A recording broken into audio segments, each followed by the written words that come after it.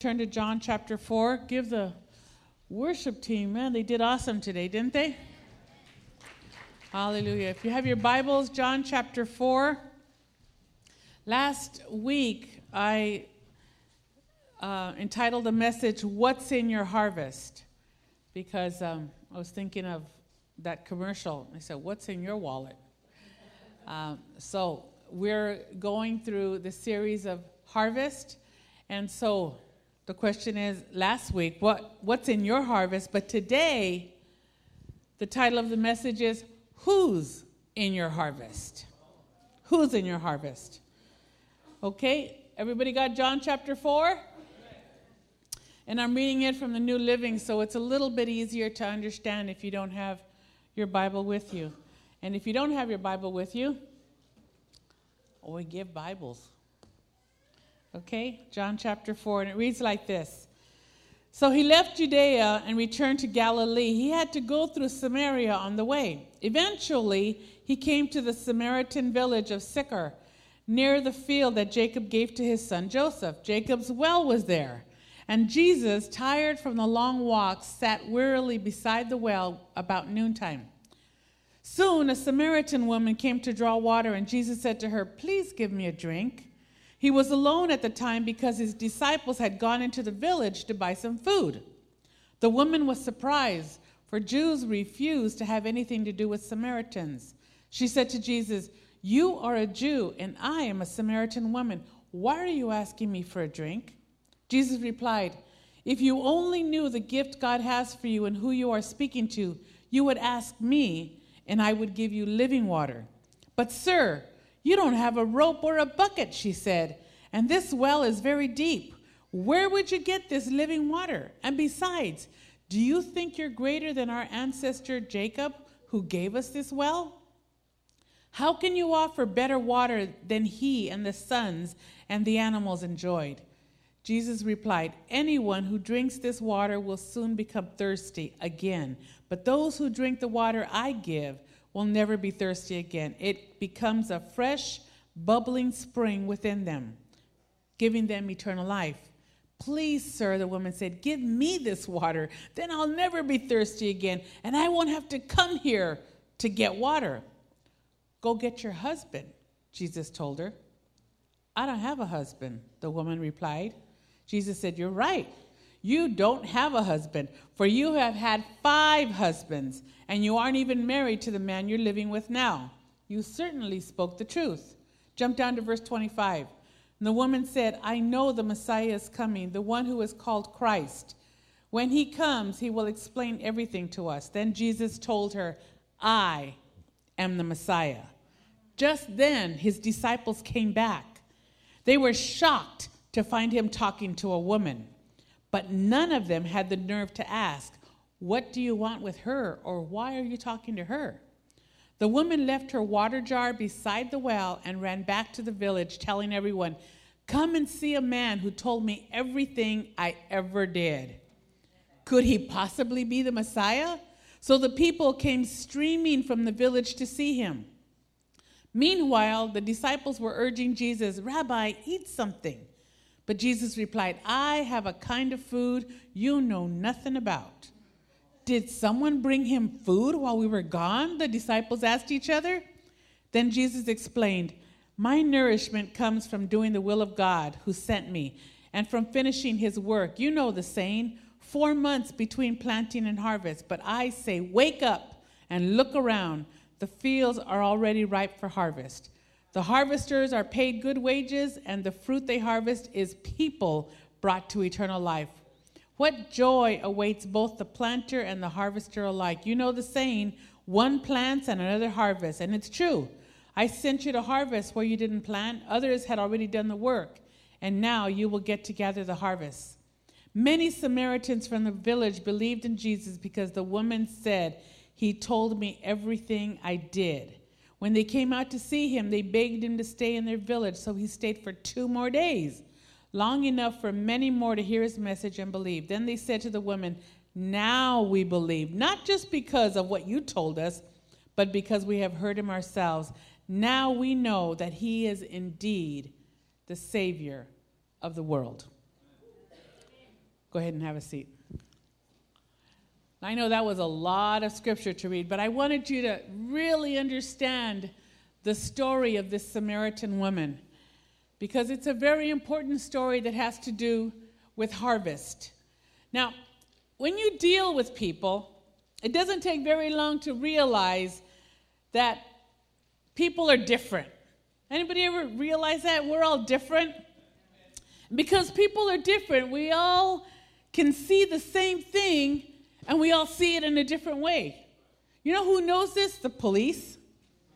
The police know this really well. In fact, they even expect it. Because one of the ways that police know whether people are lying or not is if their stories match too well. When they have two people together, what's the first thing they do? They separate you. They take one to one room and they take one to another room and they say, okay, tell me what happened. And if their stories match up too good, then they know they're lying. They're lying because that means that they had time to sit down and figure out a good story. Okay, let's tell them this. You ever do that when you were a kid to your parents? Okay, this is the story. I know I did. I did that with my brother.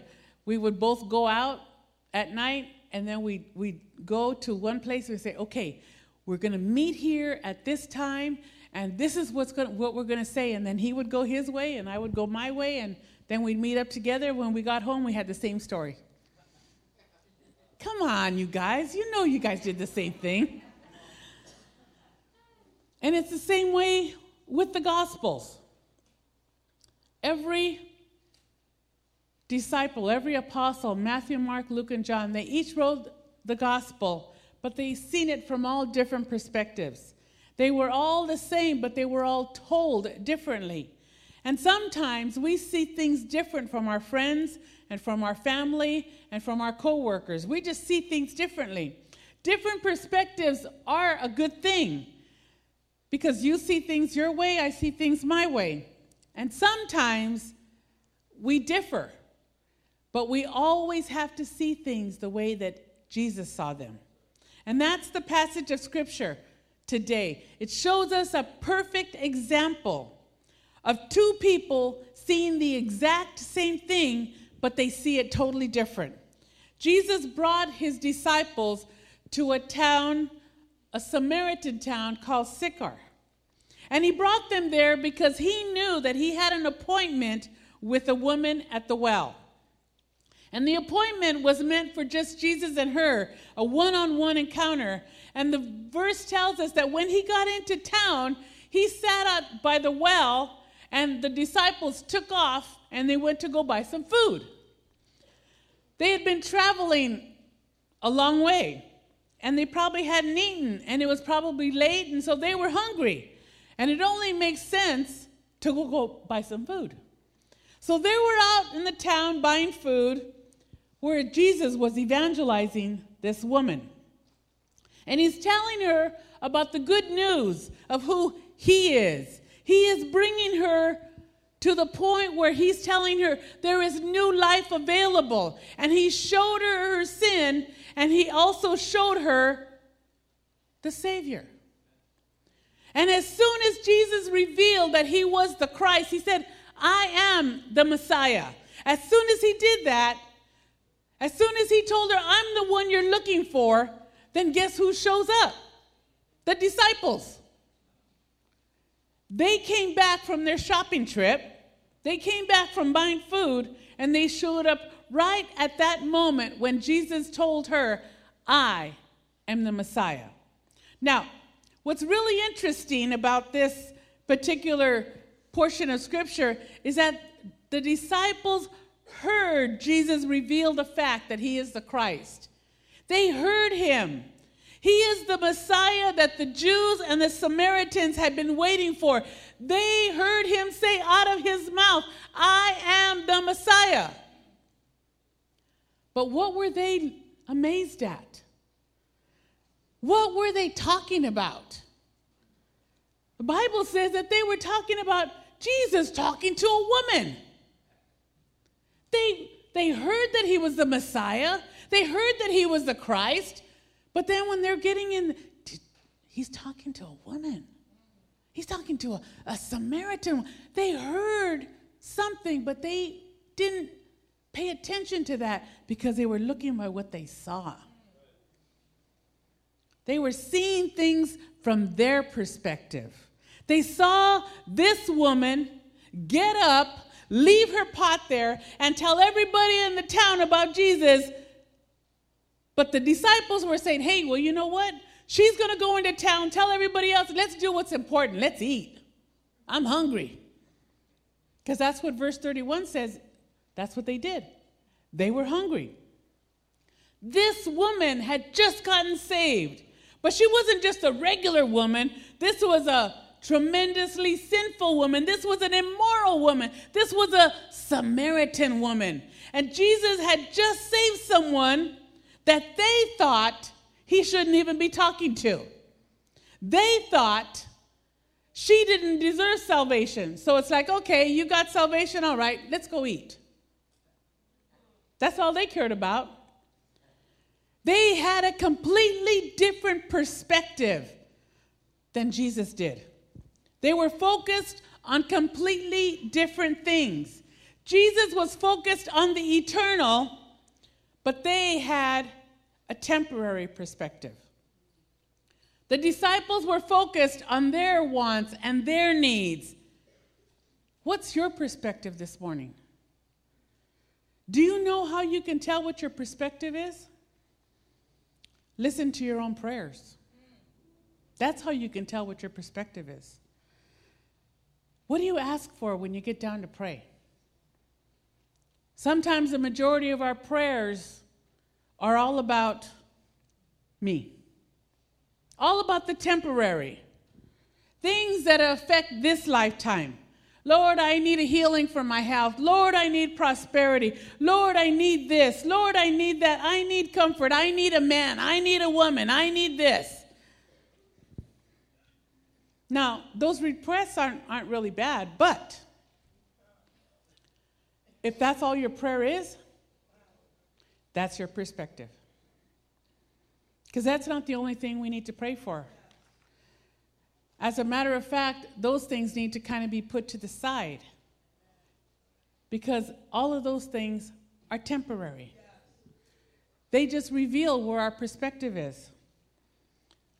Is our perspective focused on the things around us that are only going to last just a little while? Or are they focused on the things that are going to last forever? When you read this passage, it can really sound strange because I've read this passage umpteen times. And it almost sounds like Jesus and the disciples are having two different conversations. And you know what? They are. They're having two different. Have you ever been with somebody and you're talking about this and they're talking about that and you're like, hello? You know, where are you at? When you're on the phone talking and somebody gets distracted and then they come back in the conversation and you're like, we talked about that 3 minutes ago. Where are you at? What are you doing? You're not on the same page. And that's exactly what was happening. Jesus is confronting the disciples' perspective. It's as if he's getting their faces and he's putting, like a parent would do to a child, putting their hands on their face and saying, look, turn your eyes, look this way. Because you're looking at something that is dumb. You're just looking about feeding your face. You're not looking at what I'm looking at. You're not seeing what I'm seeing. You're not feeling what I'm feeling.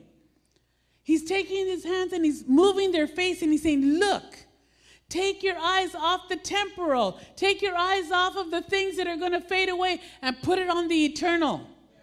Because he tells them in verse 35, lift up your eyes. Because you know what they were looking at? They were looking at their food. Have you ever seen anybody be hungry? And they're like, whenever you get together with a group of people and you go out to, let's say, Los Dos, and all of a sudden you're talking. As soon as the food comes, silence. Because it's all about the food. And all of a sudden people who were just talking, now it's like, because that's all they care. They're looking down. The disciples are just like us. They're no different. They couldn't see the eternal needs all around them because they were focused on themselves, on what they were going to eat. And that's why Jesus has to change their perspective. And he can change our perspective this morning. All we have to do is lift up our eyes. Get your eyes off of yourself. Get your eyes off of your finances. Get your eyes off of your house. Get your eyes off of your job. Get your eyes off of you and get them on something else that is going to last a whole lot longer than your car, than your house, than your bank account, than your clothes, than anything else. Jesus tells his disciples, lift up your eyes and look at the fields. Now, I can imagine the disciples standing right by the well and looking around. I said, all right, I see the fields. Now, I don't know about you, but when I look over an open land, I describe it as a field. Like, there's a field. But Jesus didn't say field. He says fields. He uses the plural. Lift up your eyes and look to the fields. He's talking about the plural. And he did that for a reason. Because when the disciples looked out, they probably just saw a field full of grain just blowing in the wind. And Jesus said, I want you to see beyond that. I want you to see beyond the field that there are many fields full of people that need to hear the gospel. All kinds of different fields. You have family fields. You have friend fields. You have coworker fields. You have neighbor fields. You have enemy fields. And some of those fields are pretty tough to grow. But have you planted?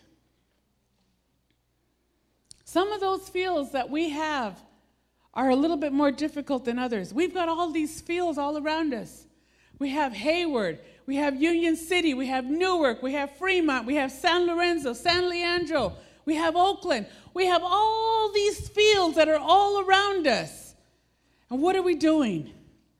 We have fields that we're surrounded with that are full of drugs and crime and human trafficking and loss of hope and despair. And the point is that Jesus is telling us we need to get our eyes up and look at the fields. Not the fields that are the closest, not the fields that are the easiest, but the fields that he is saying you need to go there. We should be seeing the fields on our home. We should be seeing the fields on our street, in our city, in our neighborhood, in our county, in our state, in our nation, in the world. Some of us need to just kind of widen our perspective. I know some of you just come on Sunday mornings. I realize that. But I have a responsibility to challenge you to lift up your eyes. You have to lift up your eyes. Not just look at what you have, not just look at your own little world, but you need to lift up your eyes and see that there are people that are dying next door to you, across the street from you, down the block from you. Have you ever seen the news when there's a tragedy that has taken place and the news people go and they interview the neighbors and all the neighbors will say, gee, they were so quiet. Who would have known that he would have killed his whole family? Gee, he always said hello every day. I don't know why he committed suicide. We hear and we see things all around us. And we just kind of want it like, I don't have to pay attention to that. It doesn't concern me. It does concern you. People are dying all around you. We need to be able to lift up our eyes because those are your fields. Jesus wants you to lift up your eyes and see the fields. He had just spoken to this woman at the well. And then what happened? Right after he spoke to her, right after he told her who he was, she left her pot there. She went with one purpose, and she met the Savior, heard the gospel, left her pot there, and went back to the city. The first thing she did after Jesus saved her was to go tell other people about Jesus. Jesus sowed a gospel seed into her life, and she got to see the harvest of all of these other people because she went out spreading the gospel. See, when Jesus saves us, when he truly saves us, each one of us becomes a sower. Each one of you who have accepted Christ as your personal Savior, you have a responsibility to sow a seed. There is no other option. Some of you might be saying, oh, but I'm too shy. I can't do that. I want you to know one thing. There is nowhere in the Bible where I read where it says, if you're shy, you don't have to do this. If you stutter, you don't have to share the gospel. If you don't know what to say, it's okay. The word doesn't apply to you. If you get red when you talk, you don't have to talk. It's okay. If you've never graduated from high school, oh no, you really don't have to say anything. And we make up all these excuses of why we can't get out there and share the gospel. We make all these excuses. What are you going to do? Tell Jesus, I'm shy. He goes, I know, I made you. I know. I made you like that for a reason because I want you to overcome. I want you to get past all your insecurities. I want you to get past all your own stuff. And I want you to begin to sow the gospel of Jesus Christ. Everyone that Jesus saves is a sower of the gospel seed. Now, just like there's all kinds of fields, Jesus saves all kinds of sowers. He saves the loud ones, and he saves the quiet ones. He saves some that you cannot get past them. You know, one thing that I will say about Chris is that there is no one saved person that can walk by him without hearing the gospel of Jesus Christ. He saves all kinds of sowers. How many people walk past you per day and never hear the gospel? How many people do you drive by? How many people, you might have flyers in your purse, you might have flyers in your jacket, but when you're eating, do you go around the restaurant and pass them out? When you're standing outside laughing and people are walking by, do you share with them the gospel of life? Do you ever back up your gospel by saying, come see Jesus. Come see him. Come see Jesus in me. Come see him in my testimony. Come see Jesus in my life. Come see Jesus in my church. Come see Jesus and watch me when I have to deal with bad circumstances. Come see Jesus when I deal with not having enough. See how I act. Then you'll see Jesus. See, you're the sower. Jesus saved you to sow seed. Not just me, not just the leadership, you. Every single one of you. Even if you only come here on Sunday mornings to hear the gospel of Jesus Christ, he saved you to sow. We don't hire people to sow for us. We don't hire people to go pass out flyers. Number one, we don't have the money, but number two, we wouldn't do it. Because he saved you to be the sower. You need to live your life planting seeds in your field. Your field is different than my field. I have been planting seeds in my family for going on 39 years. Picked up one of my sisters and took her to Run for Hope. My other sister, and I've been praying for my family. My other sister texted me this morning, right when I was walking into church. She texted me this morning. She says, pray for me. I'm falling apart. I have 5 sisters. They're all falling apart. But one of them says, pray for me. And my prayer was like, Lord, thank you that she knew what to do when her life is falling apart. Does your family know to call you when their life is falling apart? Are you that kind of an example? Have you been planting in fields in your family? Have you been planting in fields where you work, where you go to school? Because when their life is turning upside down, they should be able to turn to somebody and say, oh, I know they got the answer. I know they know what to do. I don't know what to do, but I know they do. You have to live your life planting seeds. Jesus says, look up. Do you know what he wants you to see? He wants you to see that you need to get your eyes off of your bread. Get your eyes off of your stuff. When he was telling the disciples, look up, he wanted them to look up from their sandwiches, just like he wants us to look up from our day-to-day busyness. He wants us to look up and to see the harvest. There's a cycle and a harvest cycle that he wants us to see. People need to connect.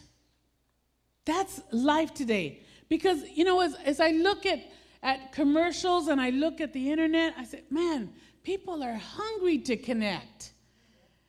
They connect through Facebook, through Twitter, through MySpace, through LinkedIn, through clubs, through bars, through eharmony.com. They connect all kinds of ways. Just like we need to connect. People all around us are being beat up by life.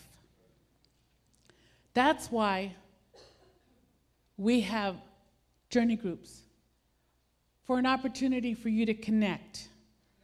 And next month we're going to be starting our journey groups again, and you'll have another opportunity to connect, because people need to connect.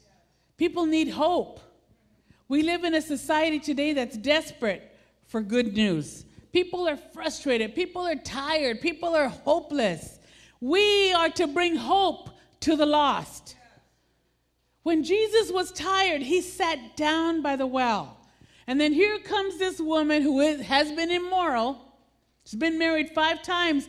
And in between those 5 times, who knows how many other men she'd been with. She's probably outside of the city getting water because she couldn't go to the well inside the city because nobody wanted to talk to her. She had a reputation. The Lord is going to send you people that he wouldn't send other people. He's going to send you women like the woman at the well. He's going to send you young men who are lost and trying every drug and trying to find satisfaction. Every day, people who are in need are going to be coming across your path.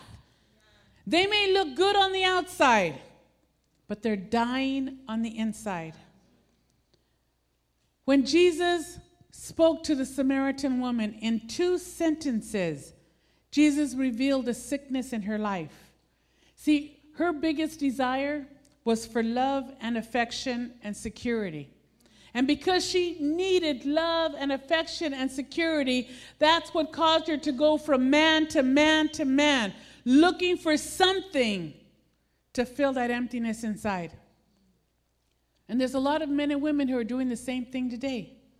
They're hopping from one relationship and one man and one woman to another, hoping this is going to be the one. This is going to be the one. No, this one is going to be the one. Now, this woman, I don't know too much about her, but I have to believe that she was probably beautiful.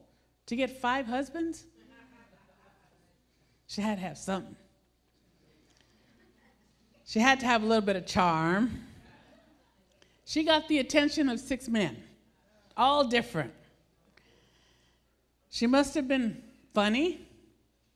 I don't know what kind of jokes they would tell back then. But she was probably the kind of woman that other women don't like. She probably knew a lot of men, and a lot of men knew her. But when she came to the well that day, she heard something that transformed her life. She went back into town, and the Bible says she found the men of the town. She didn't go to the women because the women were not attracted to her. But she went to who she attracted, and she attracted the men, and she said, come meet a man who has told me everything I ever did. Can you imagine the men go, told you everything? No way. Everything? Oh, man, I got to hear this. I want to know what the latest is. Because this woman lived in the same town, and she had been with 6 different men. 5 that she had married, and who knows how many others. Just the fact that she said, he told me everything I ever did. This woman's testimony was a point of change for people. She went back to her neighborhood, and her neighbors listened to her. Some of you need to go back to your family. You need to go back to your friends. They need to see that you are not the same person. You have a testimony, and that testimony can break bondages. That testimony can break skepticism. That testimony can break all of the things that they have heard. Because there's a lot of things that people can say, no, that's not for real, but you go, look at me. And they're going to go, well, yeah, but he said, don't you remember who I was? Don't you remember how I talked, how every other word was a cuss word? Don't you remember how I dressed, where all my blouses were down to my navel? Don't you remember how I acted, how I went from man to man, from guy to guy, from girl to girl, looking for something? Don't you remember how I used to drink and how I used to just mess up everything? Don't you remember how I could never hold down a job and I went from job to job? Don't you remember? Look at me now. Look at me now. You have a testimony. And that testimony brought people in. And then people started talking about it, and other people started coming in. And this woman went back to talk to the people that she knew while the disciples were out there buying bread. When they were buying bread, she was testifying. And I'm sure, I have to imagine this because, see, you got to remember that the woman was with Jesus. The disciples were coming from town. They had to have pasture on the way. They had to have seen her. She's going back into town to go testify, and they're coming from town with their food. They seen her, but it didn't mean anything to them. Here was a lost soul, but all they cared about was, man, they were going to eat. That was the most important thing. They're gathering around the well talking about food. It's a whole lot of men that are gathering around the well talking about insignificant things while people are dying.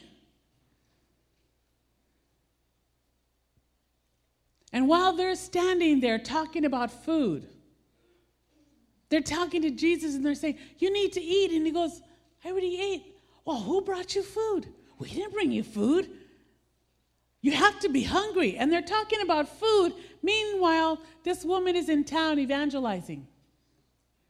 And while they're coming back, this woman with all these men following her, interested to know who is this that told her everything, Jesus turns and he looks at his disciples and he says, the fields are white and ready for harvest. He wasn't looking at the fields. He was looking at the men who were behind this woman at the well. He was looking at the men who were coming, seeking for something. They were the fields. Those people, those men were the fields that were white and ready for harvest. Not the fields of wheat, but the men of Sychar, the Samaritans. They were the ones. And that's why the disciples were a little confused. Like, what are you talking about? We're talking about food, and you're talking about fields and white ready for harvest. Man, we're definitely not on the same page here. And Jesus is saying, get your mind off of the temporary. Put it on where it belongs. There are men and women who are dying because they do not know the gospel. That's why Jesus said, don't say there's 4 months and then the harvest is coming. Open your eyes. The harvest is walking over here. The harvest is coming. And that's what's going to happen this coming weekend. The harvest is going to come. The harvest is going to be brought over here. There's going to be men and women and teenagers and young people and young kids who are going to be part of the harvest. But what are you going to be doing? Are you going to be able to say, well, you know what? My favorite show's on Saturday. I don't know. Got to watch TV. I don't know. I don't know if I can make it over there. The whole day? The whole day?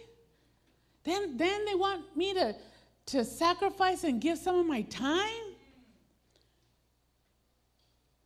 Jesus says, get your eyes off your stuff. Wash now. Don't wait till Saturday morning. Wash today. No, don't wash today. Don't wash on Sundays. In my house, nobody washes on Sundays. That's God's day. Wash tomorrow. Wash Tuesday. You have 5 more days to wash. Don't plan all your work day. Clean your house tomorrow. Clean your house.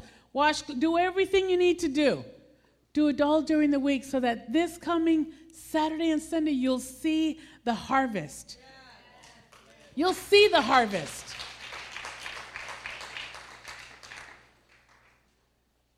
This woman at the well saw something that Jesus saw. The disciples were like, duh. Sometimes we have people that are coming to church and they're like, duh. What? Shaking the bait already? Oh man, it just crept up on me. It happened so fast. And for some people, it has happened fast. Because you haven't been planting.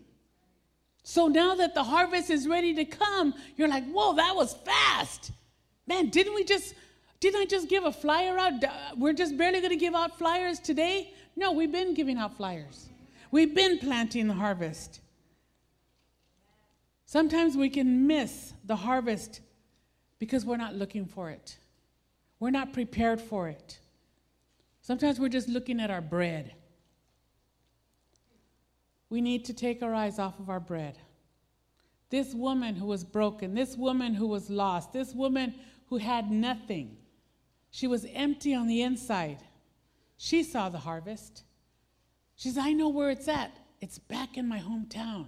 I know where it's at. It's with all those men that I was in the bar with. I know where the harvest is.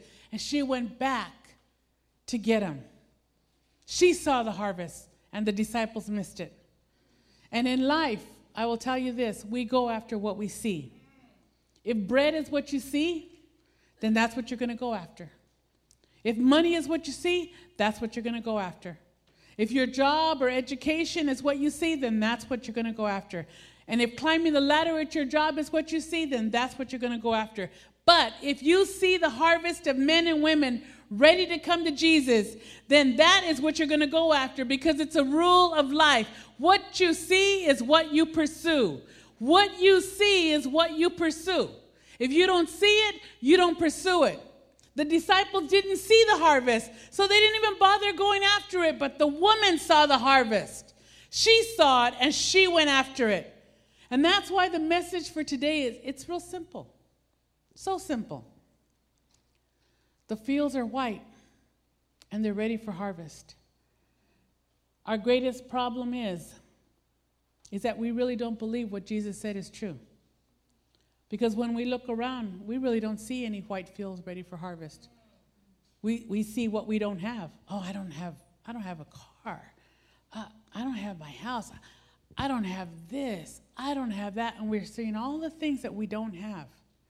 We see fields that are full of weeds. We see men being cruel to other men. We see hatred. We see broken vows. We see selfishness. We see everything is hopeless around us. And then we say, it's too hard to witness to people. They don't want it. We reach out to our neighbors and they're like, you know what? Keep it to yourself. We speak up at work and we get in trouble for it. We try to share the gospel with our loved ones and they don't want any part of it. We invite our friends to church and they're not interested. So we begin to think, well, there's no white fields around me. There's nobody around me. And that's why we don't feel the urgency. That's why we don't feel that we need to go out and share. We don't understand that the fields are as white today as they have ever been. That the harvest is coming in all around us. And we are just blind to it. We're focused on our bread. And we got to lift up our eyes.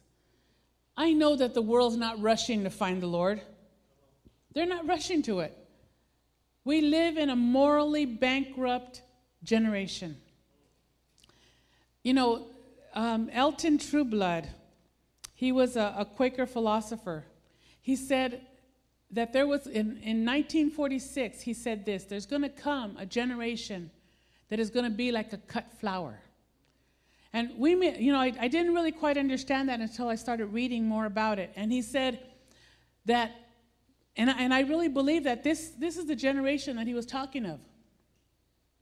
We are the cut flowers. Because it's like when you buy a flower or you get a rose and you go out to your garden and you cut the rose. The minute you cut that rose off the vine, it begins to die. You see it and it looks beautiful, but it's dying. And that's how people are. People are portraying themselves that they've got it all together. They're portraying themselves that they've got this and they've got that. And when I read my word, they're the cut flower. They're dying. And they need hope. And that's what we need to do. We need to be able to understand that we have life. That they're cut, but we have life. We have it, and we need to give it to them. We cannot underestimate the power of a touch or a smile or a kind word or a prayer. Because we all have the potential to turn a life around. People come into our life for a reason, for a season, or for a lifetime. Each and every one of you, when you walked in today, were given a card. Take out your card, please.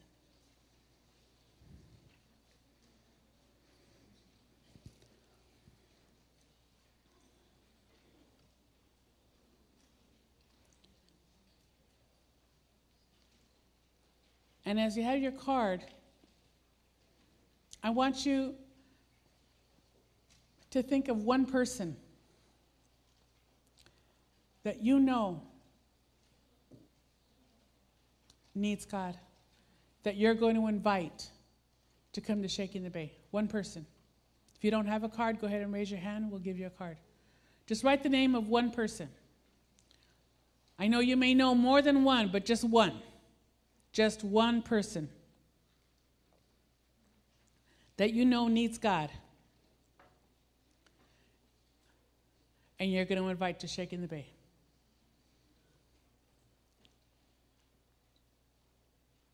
If you don't have a pen, look around you. Somebody has a pen you can borrow.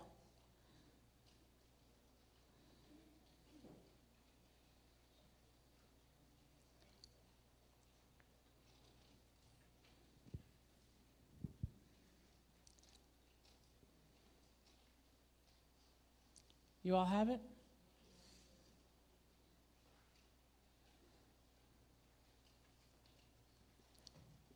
With your name, I want you to stand with this card.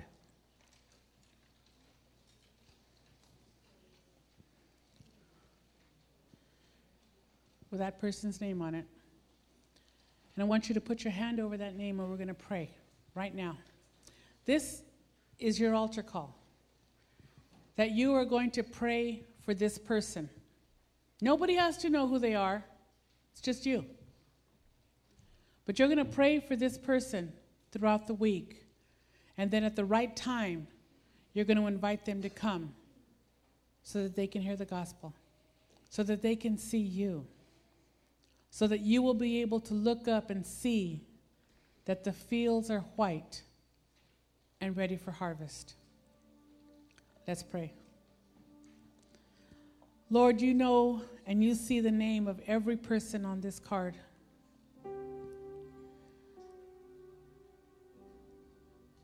We need to look up. We need to see that the fields are white. They're ready for harvest. Some of us have just gotten lazy. We've just taken things for granted. We've even taken the gospel. Some of us have even taken our salvation for granted. We've just gotten lazy. We haven't shared the power of your transforming power with anybody. But this week, Lord, we're committing that we're going to pray and invite. Pray and invite. We're going to plant the seed and wait for the harvest. Lord, we're all making the altar call today because every single one of us knows at least one person who needs to be restored, who needs to have the joy of their salvation put into their life. Help us to remember this person every day this week, that we would not only pray, but that we might even be compelled to fast, that they would come to know you as their personal Savior.